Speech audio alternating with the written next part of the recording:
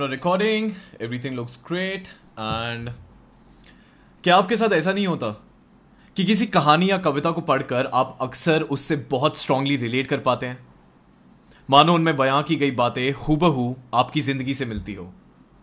बस यही एक चीज है जो आपको और मुझे जोड़ती है। बताता हूं कैसे, बट उससे पहले हेलो एवरीवन, नमस्ते, आदाब। My name is Vishwa Gulati and welcome to the first video ever of my podcast channel We Speak.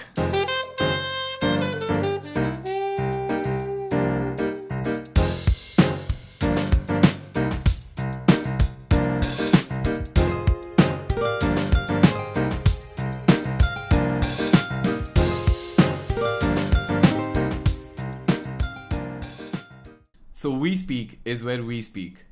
It's about stories, poems and personal experiences that we share together. ये एक ऐसा पॉडकास्ट है जहां हम कहानियों और कविताओं के जरिए एक दूसरे को जानने की कोशिश करेंगे।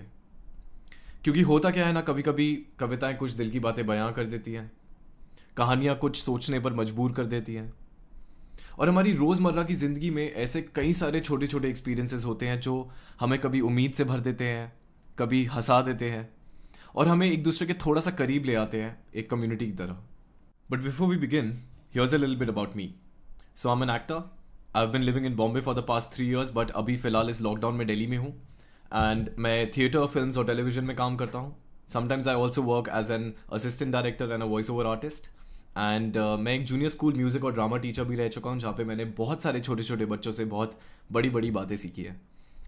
And you know, working in these different spaces I realise कि हमारे आसपास इतनी सारी आर्टिस्टिक आवाज़ें हैं जो इस दुनिया में गुम हो जाती है।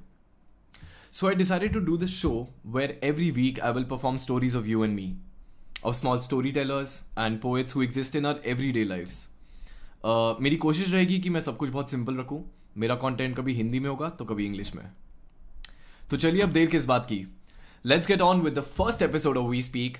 And oh, before you leave, do not forget to subscribe and follow We Speak, and do not forget to tell your friends about it. गड़बड़ हो गई यार।